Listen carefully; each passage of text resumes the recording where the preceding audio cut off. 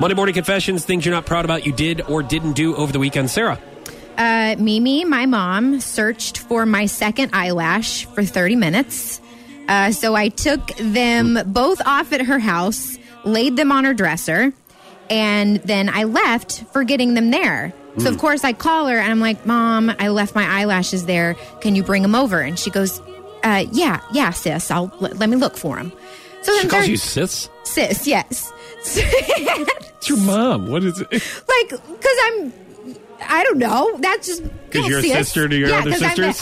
Because I'm a sister. Right. So I call 30 minutes later. I call her. I'm like, "What's going on?" And she goes, "Honey, I lost one of them. I've been searching on my hands and knees in the carpet trying to find the other one." And I'm like, "Mom, it's fine. I have a backup pair." Yeah, don't worry about it, because we were worried about it for a minute. She was like, "Well, you could have told me that before." Yeah. So my confession is that I had her search for my missing eyelash when I had a backup pair. Oh, thank goodness. Yes. My Monday morning confession is that actually Dan Ryder and his wife, from the Springfield Cardinals, had us over and some other friends over for a barbecue at their house. Mm-hmm. So Emily was in town.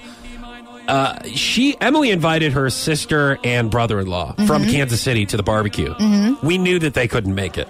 Yeah. They had other plans. Right. When Emily was outside, I went inside, and I came back outside where she was hanging out with her friends, and I said, you're never going to believe who just came in the front door. And Emily said, who? I go, your sister and brother-in-law are here.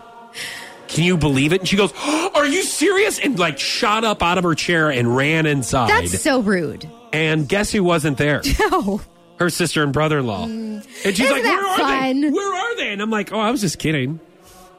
And she didn't like the joke. Right. And I thought it was, first of all, I didn't think she'd believe me. Mm-hmm. Second of all, I thought it was a pretty fun joke. She did not. She went in the bathroom. Yeah. She came out. She's very upset. Yeah. People are like, good job, dude. Mm-hmm. And even Dan was like, dude, you took it too far. That wasn't a good joke. Right. And you probably didn't get any last night too. Any dinner. Right. And breakfast. We got plenty of dinner. This morning. Got plenty of dinner.